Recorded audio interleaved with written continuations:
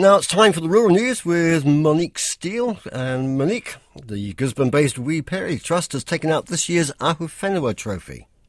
Kia ora. Yes, that's right. The trust, which grows kiwi fruit, citrus and blueberries, has been awarded the honour.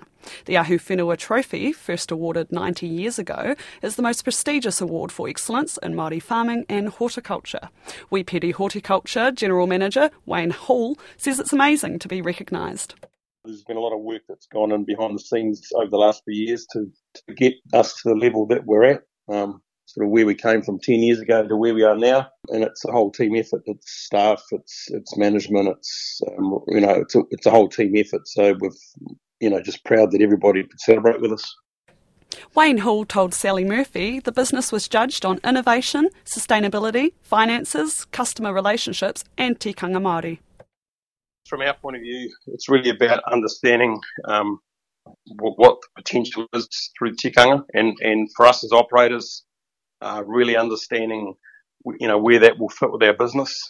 So that's been a learning curve for a lot of us, but it's important to incorporate that as part of the journey. I mean, on a day-to-day basis, how you operate the company, would it differ vastly from another horticultural company? I think the thing that really stands out for us is, we've got land that will never be sold, and it's there long term, and it's there through slightly different lens than a standard business, which could be bought or sold or traded or whatever. This is a long-term project, so I guess we're just part of that journey. So when we are no longer there, there's the next group of people to take the trust through on the farm and on the orchards. That's Wayne Hall. And the winner of the Ahuwhenua Young Māori Grower was 21-year-old Grace Rehu, who is the leading hand for Turner and Growers in Pukekohe, Hawke's Bay. Meanwhile, the Wee Perry Trust has also become the first Māori family to make NBR's Rich List, with wealth of $165 million. List editor Maria Slade says the trust is one of 3 significant new entrants in the agribusiness category. We get criticised sometimes for the lack of inclusion of Māori business people, but that's because Māori wealth is held in a different way usually through, collectively through iwi organisations. In this case, it's the Wee Perry Trust, which is collective, but it's one family, the descendants of Wee Perry, who was a MP in the 1900s, and he sort of had the foresight to protect his land. And now they're very successful farmers. They have close to tripled their equity in the last sort of 12 years or so. And they've moved into high-value horticulture as well, such as kiwi fruit and persimmons. And they're very much guided by a kaitiakitangi whenua plan, which they adhere to, a lot of sustainability elements in that, and their descendants all benefit from that very successful business.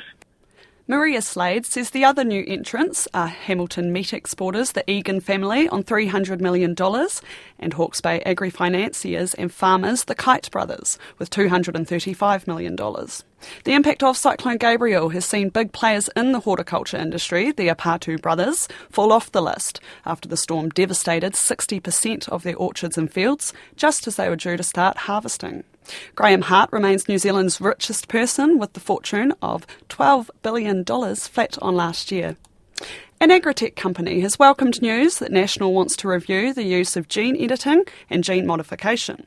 The party says it will oversee a rethink on the restrictions on genetic modification if it leads the next government. Agritech NZ Chief Executive Brendan O'Connell says the current legislation was amended 20 years ago, so it's time to review it. I'm glad that it's been brought into the election year and public debate. I think there's been a lot of discussion sort of in science circles and other areas for many years, and it's good to bring it out into public debate. We need some intelligent dialogue on this. Mr O'Connell says the use of genetic technologies like gene editing could help reduce on-farm emissions.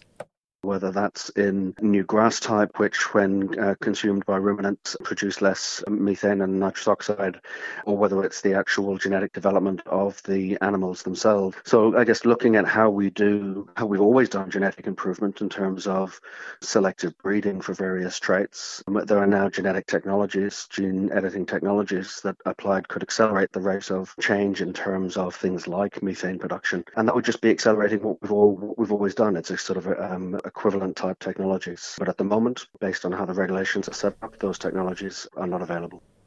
That's Brendan O'Connell from Agritech.